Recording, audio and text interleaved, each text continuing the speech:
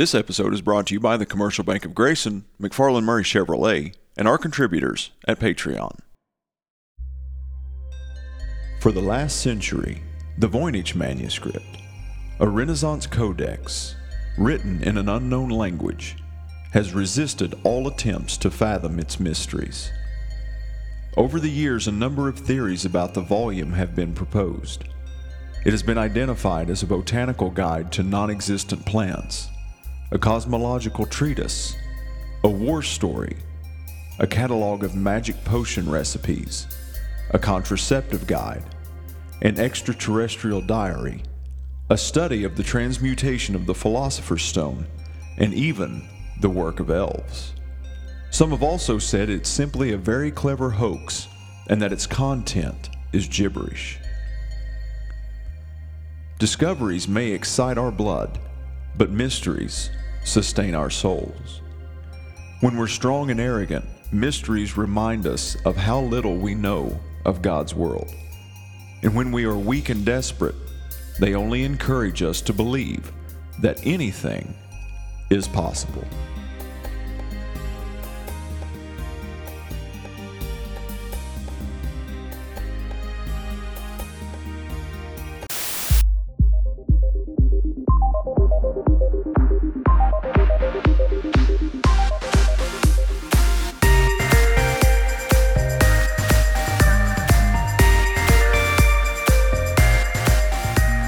Welcome back to Beyond the Walls podcast. My name is Ben James. I'm your host. We are here in the Mad Lab studios again this evening, joined by my co-host, well, one of the plethora of co-hosts that it seems like revolves in and out of the studio here, but gentleman who is not too long in our distant past here. Mike Walker's back with us this evening. Yes, thank you.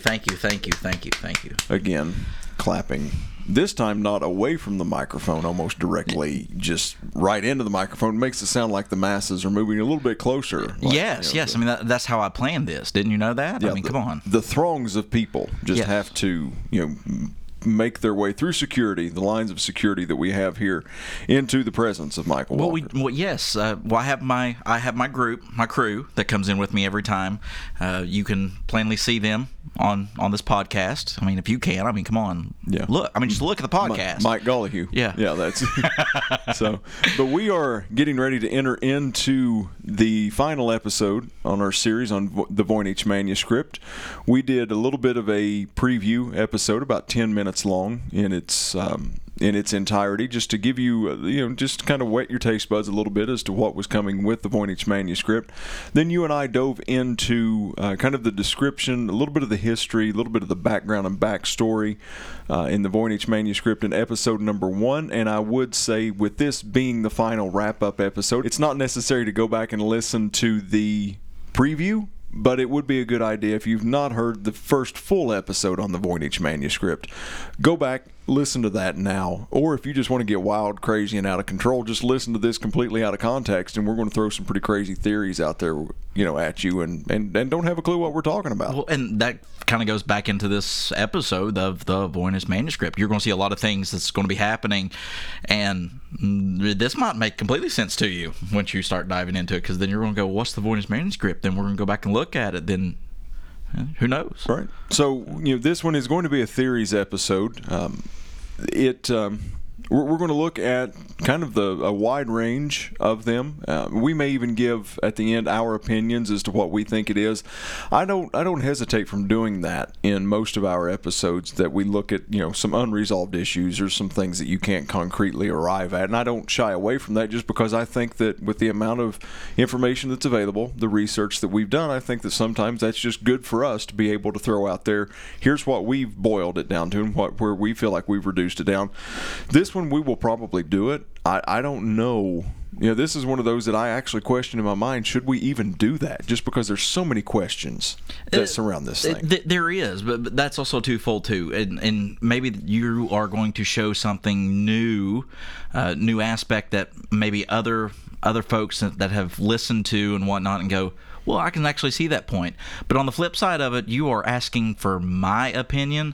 There's not a whole lot of people asking for my opinion on certain things. This is true. This is true. This could be the last podcast episode for Beyond the Walls. Ladies and gentlemen, it's been a good ride. It's been a good ride. I've enjoyed it. I'm pretty sure the hate mail is going to don't send him back. Do not send him back. But, for the 3 fans that are listening to this right now, that is my family members, you're going to get a good review from me. So like we said in the first episode of the Voynich Manuscript, all complaints go to our complaint department, A. Baldwin at BeyondTheWallsPodcast.com. Just a few housekeeping things real quickly before we get into the episode itself. Just want to say thank you to you guys, our listeners. We have been tipping the scales here, so to speak.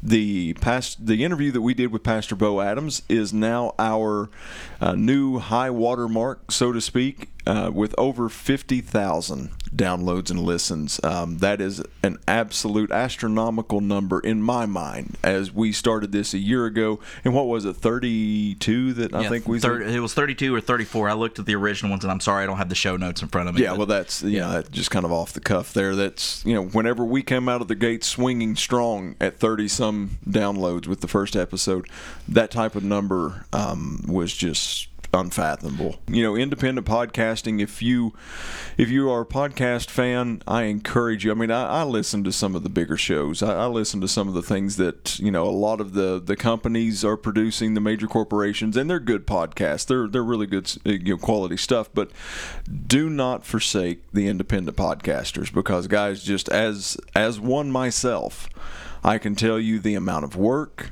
the amount of time, the amount of effort that goes into this. And just like me, 99% of your independent podcasters, hold down a separate full-time job, family obligations, community obligations, and this very much is a passion project for independent podcasters. Absolutely. We love doing this, and it just is a little bit more rewarding whenever you see others, you're all enjoying what we do, and we appreciate that. And if you do enjoy what we do, whatever podcast platform you listen to us on, whether it be iTunes, Spotify, iHeartRadio, Stitcher, any of those, whatever podcast platform you listen to us on, guys, one of the biggest things that you can do, word of mouth is still the number one, way that any podcast gets exposure, but the ratings and reviews, that's how you get noticed. Whenever there are the 5-star ratings, the positive reviews, those actually help us climb the visibility charts within the podcast platforms more than you'll ever know. So we appreciate you guys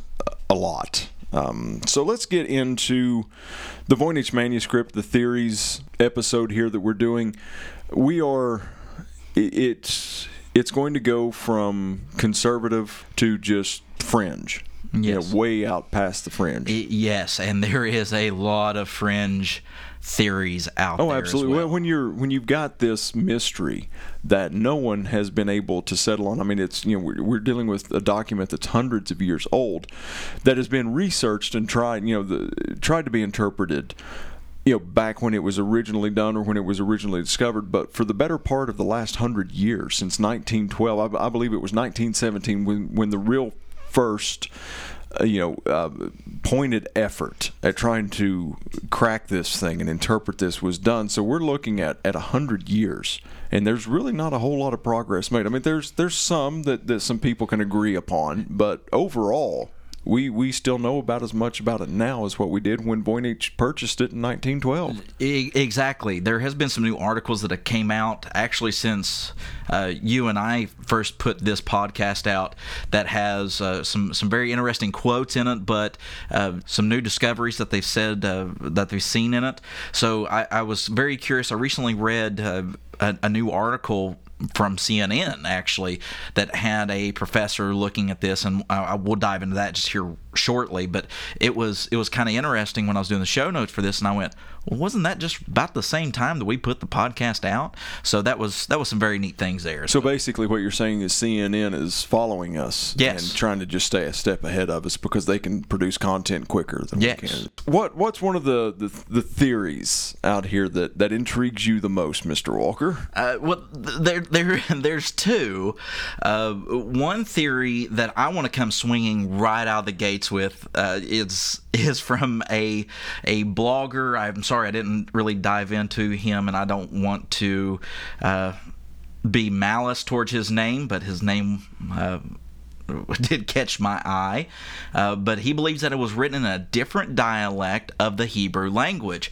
And surprise, surprise, it was a warning of the end times. You talking about Big Jim here? Big Jim. Big Jim. James Finn. James Finn is actually his name. Yes. So tell us a little bit about that. What he believes, and yet again, just a little small snippet that what I got off of it, just diving into him, a different dialect of Hebrew, and that made me kind of think, I didn't really realize that there was a different dialect of the Hebrew language, and when you say the Hebrew language, a lot of people automatically, this is go back to the end times, but it's mainly from the Mayans. You don't really hear that from the Hebrew language, but that kind of threw me off when I saw that, and later on down even made a reference of a made up language out of it, and that just kind of, wait a second here, hold on, we're seeing this. We're correlating something that we don't know about, but you want to proclaim end times that are coming. That's something that just kind of threw me off on that one. Yeah, a little bit of an update notice here from what I'm reading right now on this, because this is one that I had seen before too. And basically, with our theories episode, what I like to do is there's not a whole lot of cooperation between us beforehand. I basically just sent you a message and say, hey, develop your top theories that you would like to talk about on the Voynich manuscript. I'll develop mine, and then we'll just kind of bounce them off of each other. But this is one of them that I had run across in my research also, and he has a little bit of an update notice on his web page, and I'll read you a couple paragraphs here on this. He says, quote, due to the fact that the only complaint I have had about this work from outside people reading it for the first time is the Star People connection, which, unfortunately for you, is a historical part of the end times destruction story, whether you like it or not. I offer a second, more down-to-earth choice for the appearance of the pertinent sections of the Voynich manuscript. All of the end times data I have looked at to date shows it is possible that humans have had this information hidden away for a millennia. The last release of this end times info was a complete failure because it simply was the wrong time to release it to humanity. End quote. So you're right. He's talking about it being in a created language or an ancient Hebrewic language. But then he goes on to say that this is information that man has had for a very, very long time. That when it was released at the wrong time. He's not saying that the manuscript is wrong, nor that the information contained in it is wrong or inaccurate. He just says that the timing was wrong, that it wasn't supposed to be released at that point. Right, and that dives into another question. Maybe this is for another episode. What else is out there that has not been released to us just because it's not the right time? I come from a marketing background, and everything is timing and marketing 101 for this. So he's on to something there. There are certain things in life that humans cannot wrap their heads around just yet because it has to be presented at the right time and in the right way. Yeah, he's very much an ancient alien believer. He's going back to some Middle Ages and just some imagery. He's got some. I'll put a link in the show notes to this page because it is captivating reading. And here's the thing about this is he's done more work on it than what you and I have. Yeah, he's put more energy into it. And while this may be laughable. And just eye-rolling to some, the one thing that I do appreciate about people who do stuff like this and do it from what they're presenting, they're doing it well, is the amount of effort and energy that they put into it, regardless of how ludicrous that we might think that it is. Hey, he's doing more work than we are. Right. And this was just a brief article that I had found, and I didn't dive yet again, I didn't even dive in a quarter of the time of what you did with him. So imagine the time frame and the energy, just like you said, spent into this, diving even deeper. And for you listeners, that's kind of giving you a spectrum of, all right, these guys have spent a couple hours. What has this guy done? Yeah, because I mean, he goes back to talking about medieval times, how he theorizes that there was something significant happen from an extraterrestrial standpoint back in the medieval times, just for one of the reasons, if nothing more, that there are a lot of the artists back in their time has what seems to be. Well, I mean, they are UFOs, basically, unidentified flying objects in the backgrounds of their paintings. Now, whether they're alien or not, we don't know. But that's kind of where he's building this. So there's a little bit of a medieval extraterrestrial connection that he puts in there, but he even goes back further than that. So he's very much, like I said, the ancient aliens theory. Right. Right. So you asked me, what was the top theories that I found, and I told you I had two.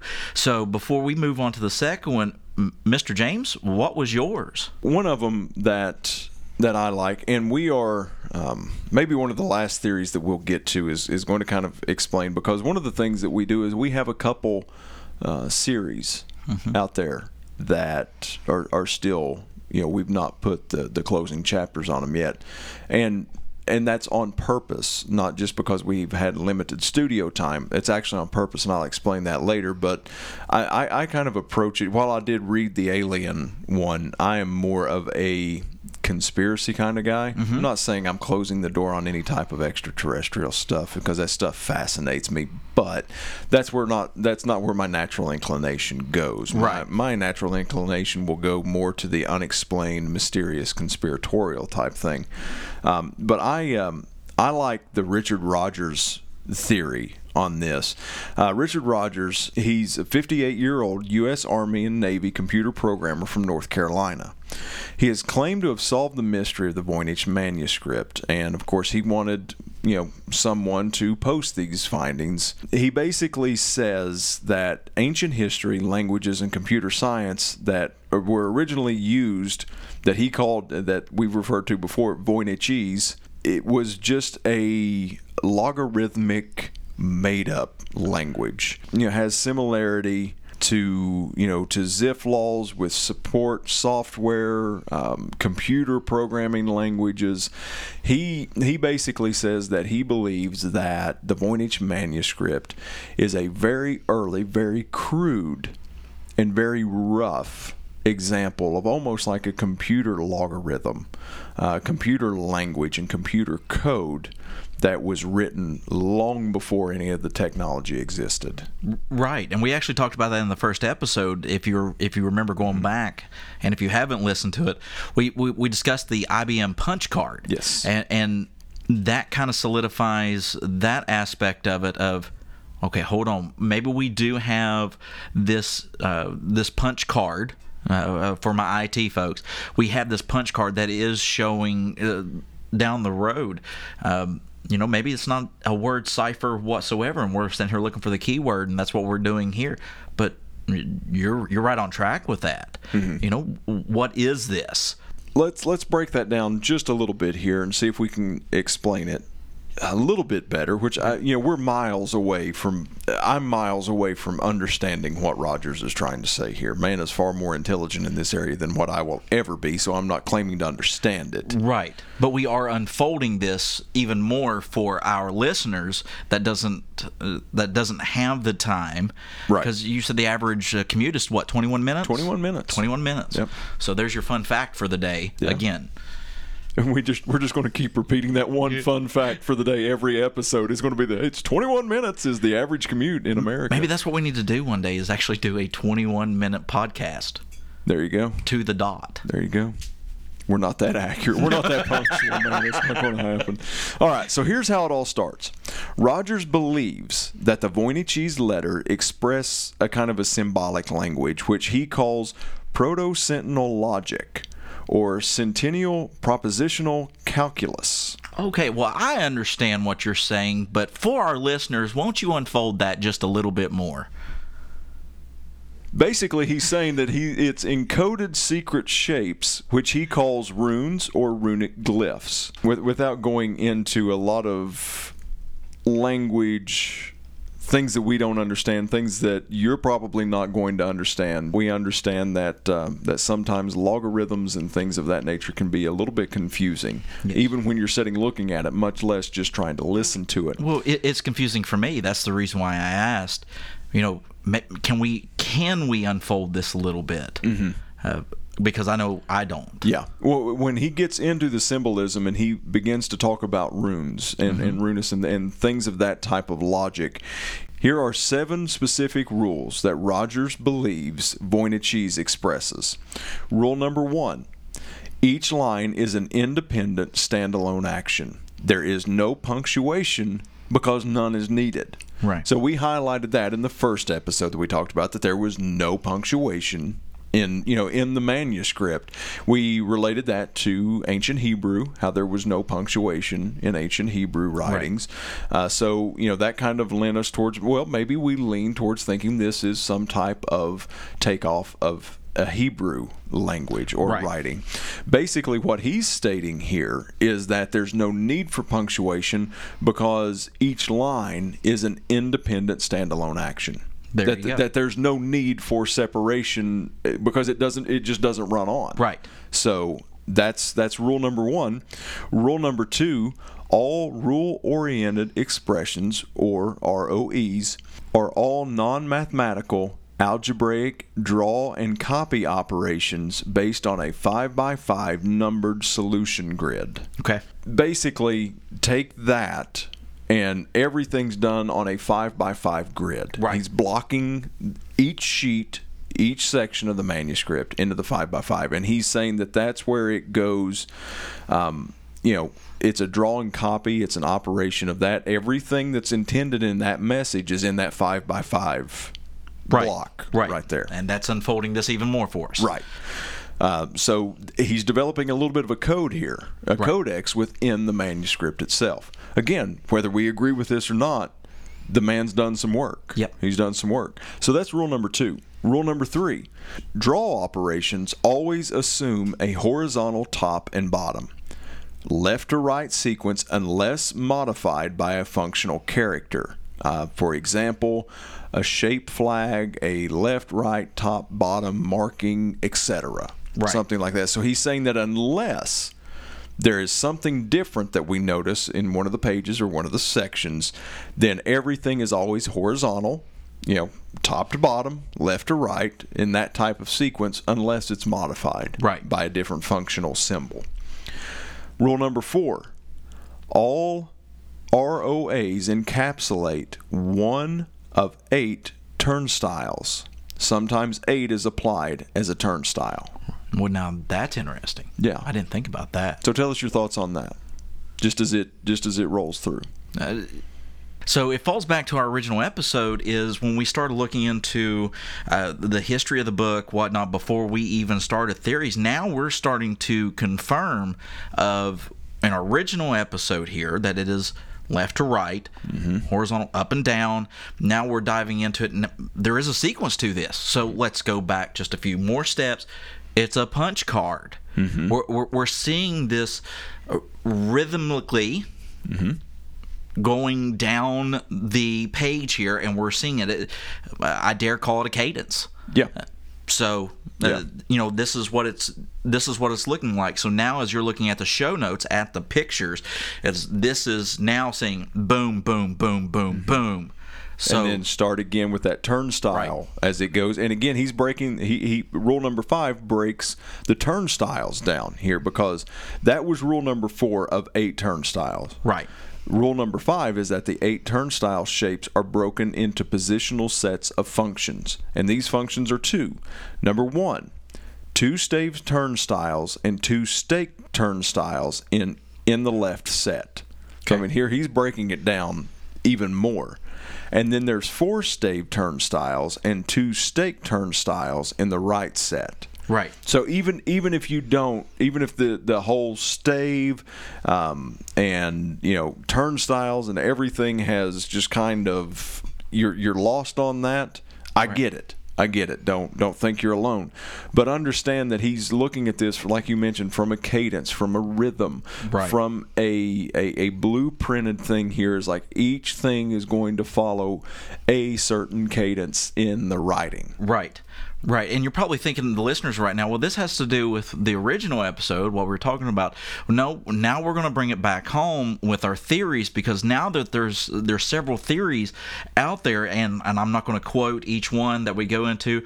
One quotation from an individual was made up language. It was a known blogger not only constructed the script, but also that somebody else constructed the script. Just going down through the show notes and pages upon pages, somebody put a lot of time and effort into this as you're looking at it. So now we're starting to eliminate theories with this. Even though, yeah, there still is multiple ones, now we're starting to eliminate some of the sillier ones of going, okay, there's actually scientific fact of what this was, of the style, the cadence of how things are done. So even some of the ones that are way off the wall here, they're just off the wall. The ones, the more logics that we have and the more theories that we have here is sitting here going, all right, well, this is starting to make a whole lot more sense now. Right. Well, and if, just to side note this just very quickly, if you're, we've used the word cadence and rhythm a lot in here. Just put in your mind poetry, because with poetry, there's a cadence, there's a rhythm, there's this melodic almost timing, right, within the poetry, and that's what he's referring to here. So I'm going to wrap up this Rogers theory here with this, and this is the last paragraph of the gentleman who's actually, I'm not reading this from Rogers, he's got it footnoted, so I mean he's referencing Rogers' actual work, but this is the guy that he had talked to before he went public with it, and this is his wrap-up paragraph on Rogers' work. He says, quote, "Of course, in the absence of any widely agreed decryption of even a single word, it's almost impossible to disprove any assertion anyone makes about the Voynich manuscript. And naturally, it is this rich loom of uncertainty that helps the Voynich theories to flourish so much. But now I have to go and lie down. My head's hurting from all the proto-sentinel calculus, just like it did every other time I tried to write this article up." End quote. He's my hero. Yeah, amen. Amen. All right, Mr. Walker, what's your next theory that you would like to present to us? Now, you just went through a theory that was very rhythmic and intellectual, and my second theory is, and please understand, this is not my theory. This is just one of the theories. But this is one of them that stood out to you. It did. And let's go back to the original episode on this, when I said this was the most abnormal, off-center topic. I even think I used the word weird. No, that's what you used about me. Okay.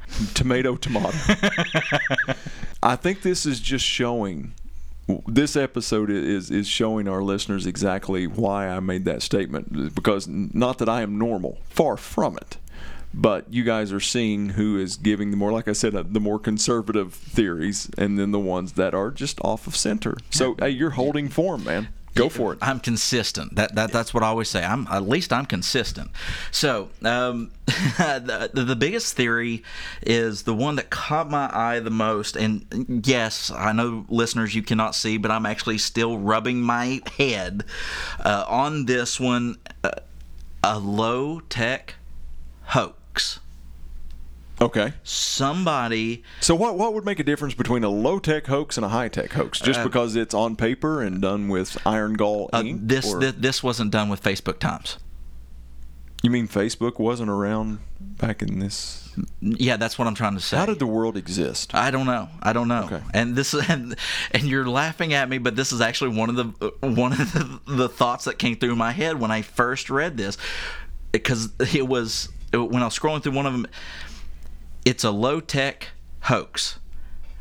I had to push my computer away and go, Low tech. What do you mean by low tech? Just because it's pen and paper, or before Facebook, or what? So that's the reason why. But one of the predominant theories, regardless of how it's subcategorized, is that whether it's low tech, high tech, whatever, one of the most popular theories is that this is just a hoax. Yeah. So this is, I think, a low tech hoax kind of goes into a subcategory of it's a hoax. So Now, let's talk about the low techness. Well, it's not necessarily the low tech. Let's focus in on the word hoax. Okay. When you do a hoax on somebody, you got to make it as real as humanly possible, right? Right.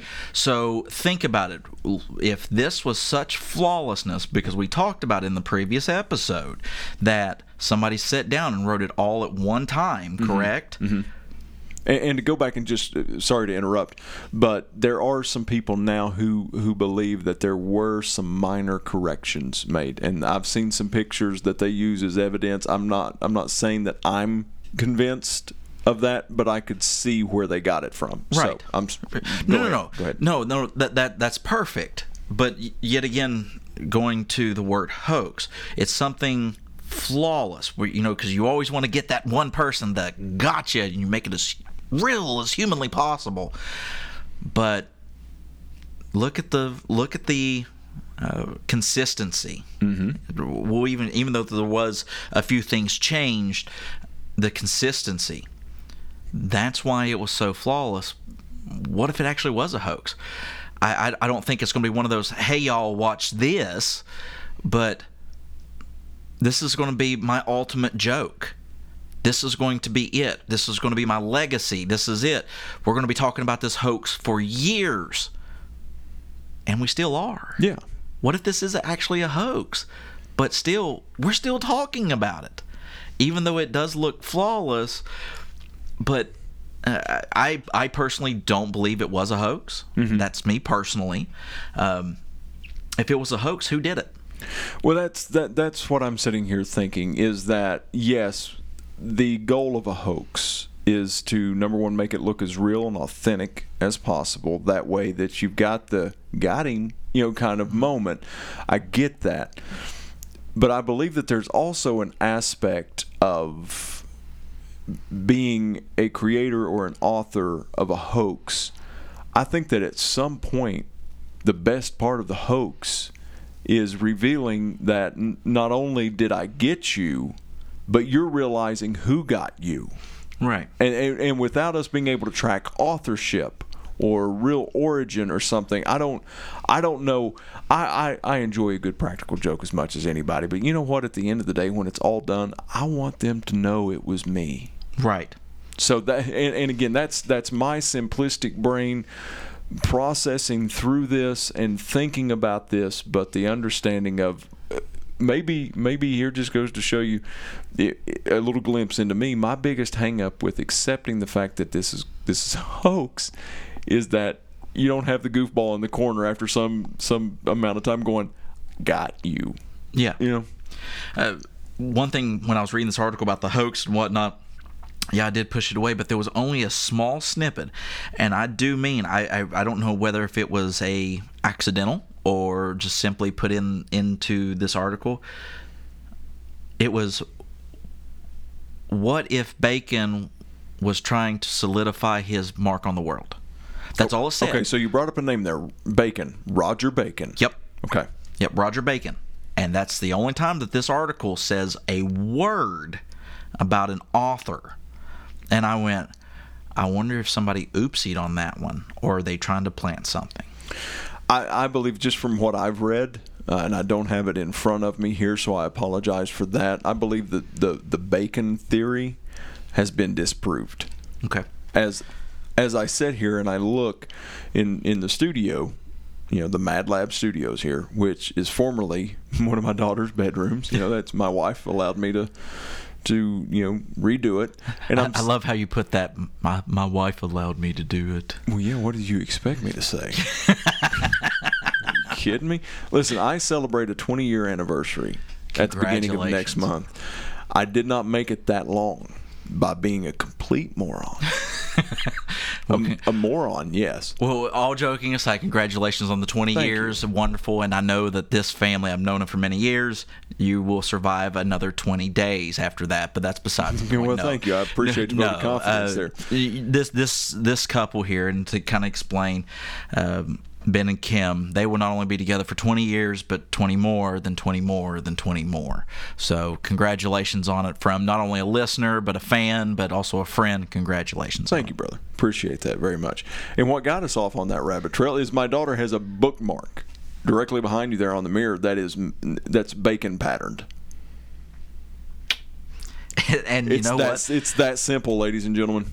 I'm sitting here looking at it, and we will take a picture of it and put it on the show notes. That's great. I mean, completely derailed the episode over Roger Bacon and a stinking bookmark that looks like bacon. So anyhow, but I believe that as many things can be concretely disproven and put to bed, I believe that Roger Bacon and his authorship has been good put to bed. Good. Now, there's a couple of them as we will, we'll begin to, this is kind of the descent into landing. The pilots will always get on there and say it's going to be at least another 20 minutes before we land, but we're starting our descent into the end of the episode here. And there's a couple of them that I was actually just going to throw out there in passing as, hey, these are theorized but disproven. Roger Bacon was one of those. There's also a very interesting, we will go with interesting, YouTube video which connects the Voynich manuscript with Ponce de Leon and his pursuit of the Fountain of Youth. Really? Yes. Which I have issue with from the standpoint of, I don't think it's historically accurate that Ponce de Leon's conquest and his adventure was all about the Fountain of Youth. Right. That's what it may have been part of it, but he was like every other explorer that came during that time period and before him. He was after the money. Right. He was after gold. Right. But this person feels like that the Voynich manuscript is almost like a cipher and a revelation into the findings of Ponce de Leon. So, I mean, if you're looking at it, some of the illustrations, I guess that I could look at it and say, okay, that almost, that looks fantastical enough that if we're going to go that there is a fountain somewhere that will provide you with everlasting youth, then let's get fantastical about it. Right. So that's just one of them that I wanted to throw out there. Go back to looking at the waterways. The tubing. Yeah, the tubing. Maybe that's the tubing to the Fountain of Youth, and that's the reason why the female characters were in it, because they wanted to stay youthful forever, because they, for whatever reason, who knows. Yep. So here's going to be my last theory that I want to present, and this is a theory by Dr. Leo Levitov. And the reason that I wanted to wait towards the end here is because he connects with the couple episode series that we have that we've not put that little pretty bow on it to wrap it up. Okay. Those two are both the episodes that we've been doing on some reformers. We did one on John Wycliffe, and we've done a couple on John Huss. Right. One of them has not been released yet, but we have that done. And then another is on the Cathars. Okay. The Cathar Crusades, or the Albigensian Crusades. The reason that we have not done or released any more on those is because I wanted to get through the Voynich manuscript first. And here is how I'm tying those together. Levitov's theory is that this is written in a book, in a manuscript that is from the Cathar time period and is done for the Cathars. Okay. He believed that the claim was that Catharism was actually a survival of the antique pagan cult of Isis, Osiris, and Horus. Now, we'll get into dispelling this a little bit, but I did feel like this is one of the more well-articulated claims, because for it to be, there are several people out here who consider the Voynich manuscript to be a Reformation period document. We know it's a Reformation period document just because of the carbon dating and the aging of it. Right. But there are some that believe that this is almost a secret language or code that the reformers, the Protestant reformers back in the Middle Ages, used to communicate and to teach and develop their own religion and their own ideas and theologies. Right.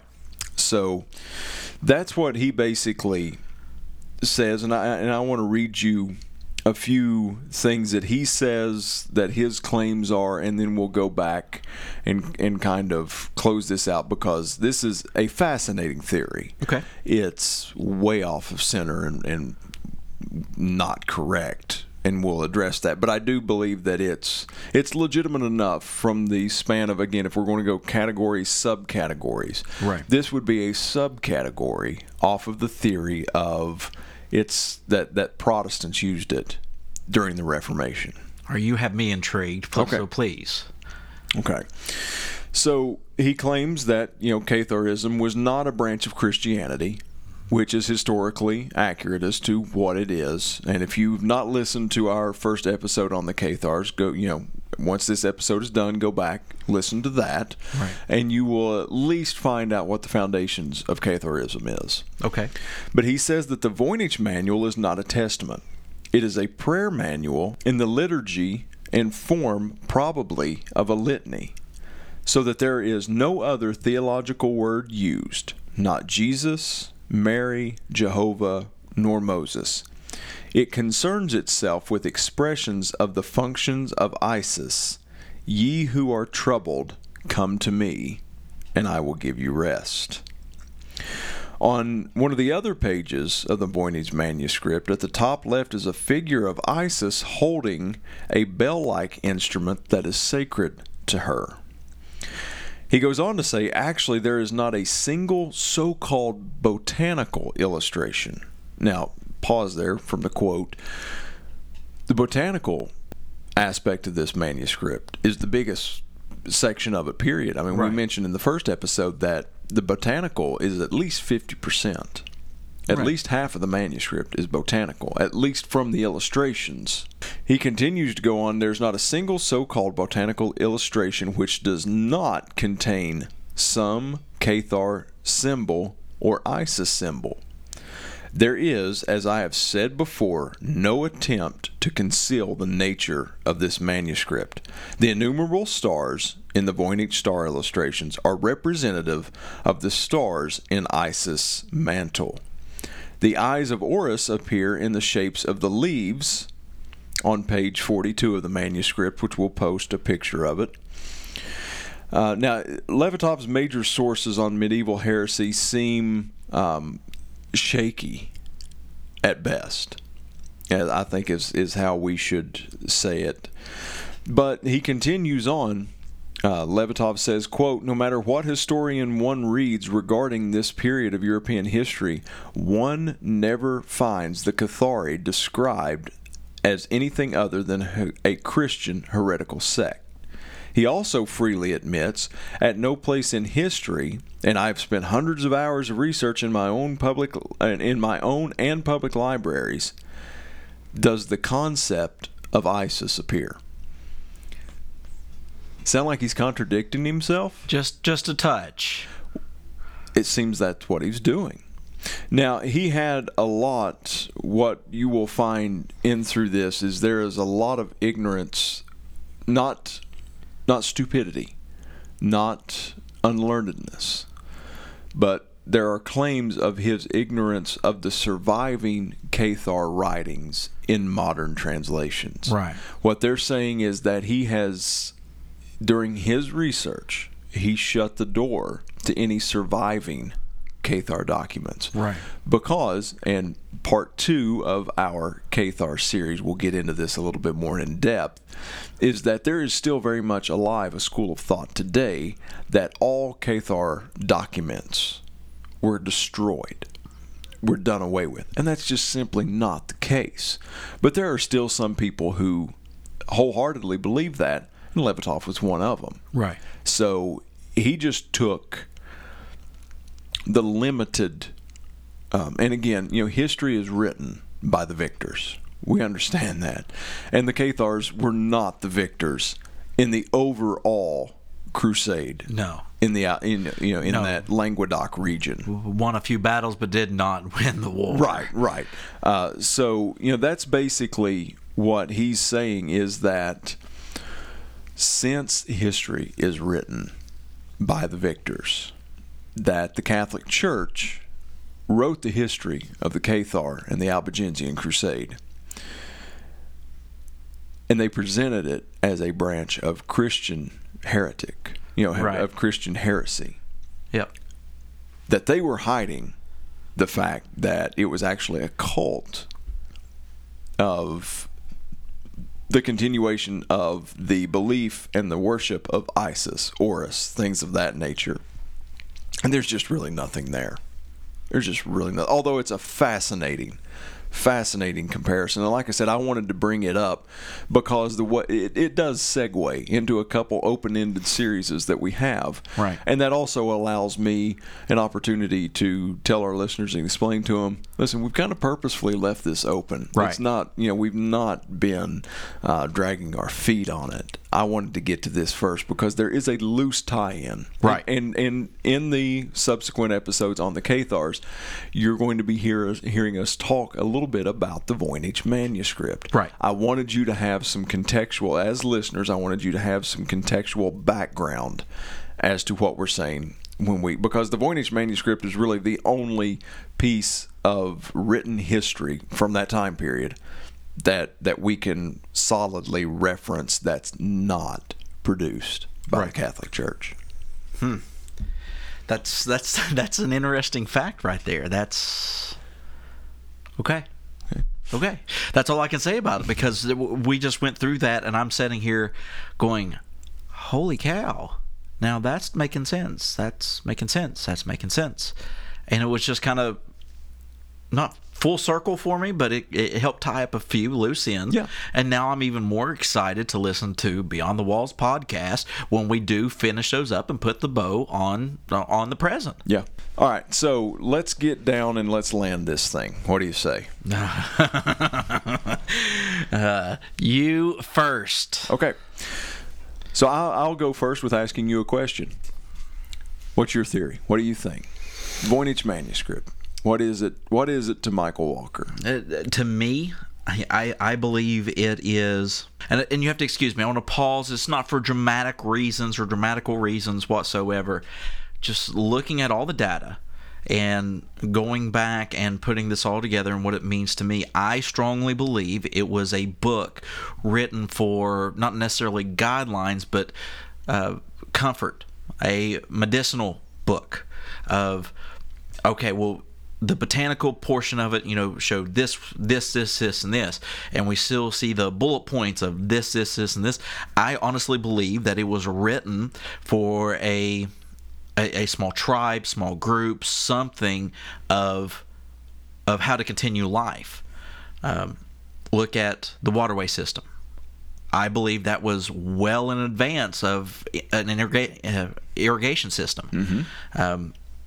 The plants that is around this tribe right now, this is what we need to see, this is what we need to use, and where we don't have the codex to tell exactly what it is, even though we still see things that, well, we believe this is what it is, and we believe this is what it is, we don't know. When it boils down to the end of the day, we don't know. But I honestly believe that the Voynich manuscript was a book of, not necessarily of life, but to help life. Mm-hmm. But it's we found this out of a small tribe that we didn't know. That's what I honestly believe, just looking at all this and putting it all together. As much as I want to go, it's aliens, man, I can't. Because when I look at the facts, figures, statistics on this, and I'm looking at it and the methodology and just everything in it, I'm sitting there going, well, this is a guideline book. I spent many years in emergency medicine, and this is just, well, when this happens, you do this, and this. Well, when they get into this, you do this, and this. if we are traveling north, we need to look at this, this, and this. And that goes back to the astrological point of it. So that's what it looks like to me. Gotcha. So what about you, Mr. James? What do you believe?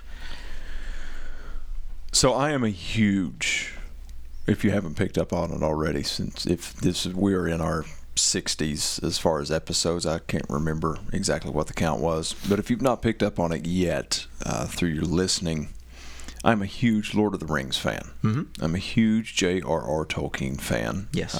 Love his writings, just love the history of the man, what he stood for. What we have in Tolkien is we have a gentleman who created worlds, who created languages, who created systems and cultures and behaviors, and I mean all the way down to the way that they dress. The dwarves with the geometric, they're the rough mining people who everything's cut angularly. Then you have the elvish people who are very fluid, so everything's with more of a abstract type thing. So I think that if you have this type of man, which Tolkien to me is at the top of his game and he's the best at what he did. Right.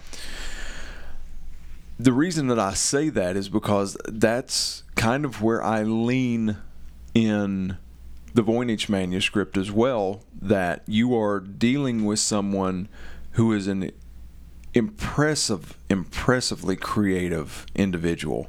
I believe that it was created as a work of art.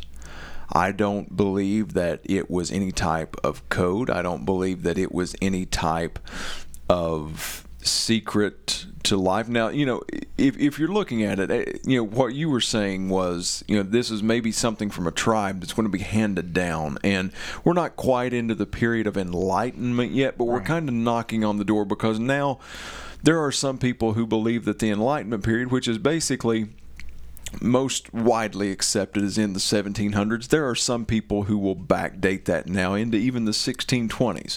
So we're not too far removed from the Enlightenment period, but we are making that transition of where people, take things and lore and history and their knowledge that they want to pass on. Right. We're moving from it from being just strictly oral tradition and oral history and things that are passed down orally, and we're moving more into the realm of it being passed down in written languages. That's good. I believe that this was a history of Middle Earth, so to speak. I believe this come from someone who was creative, who was creating languages, who is creating cultures, who is creating worlds. And it was something that not only was he or she doing it for them, I believe that they were doing it for the generations to come, almost as a family heirloom type thing. Right. I have zero anything to substantiate that as far as here is the evidence as to why, other than that is just what makes sense to me. This is the beautifully frustrating part of the Voynich manuscript, is just as that quote that we read a little bit earlier, that there's no real way that you can substantiate anything. There's no way you can confirm nor deny any types of claims or theories or hypothesis or anything like that, because aliens, man, has just as much evidence to it as this was just a monk who got bored in a bad winter storm one year. Yep. So you cannot box this in. You cannot boil it down to here. At least we know it's this, right? Because we don't. There's just as much of a possibility that, there's a lot of theories out there that Voynich himself hoaxed this thing into existence, right? And that's just as plausible to me as anything else that we have covered. Right. But here's the beautiful thing about the Voynich manuscript, is that unless, with items like this in history, these mysteries that will probably never be solved, the things that we cannot wrap our minds around, the things that we cannot understand, the things that we cannot fully comprehend, they will either drive us crazy or they will whet our appetites to continue to go beyond the walls of what we know.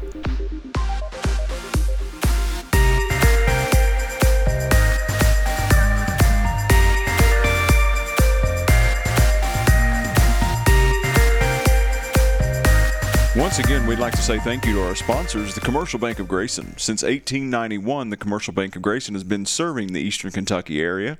They're a member FDIC and equal housing lender. We'd also like to say thank you to McFarland Murray Chevrolet and their continued support of Beyond the Walls podcast.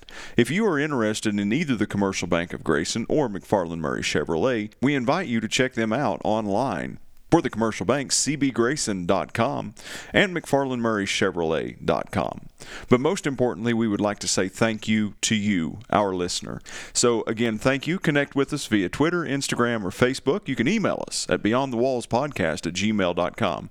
We look forward to seeing you again very soon.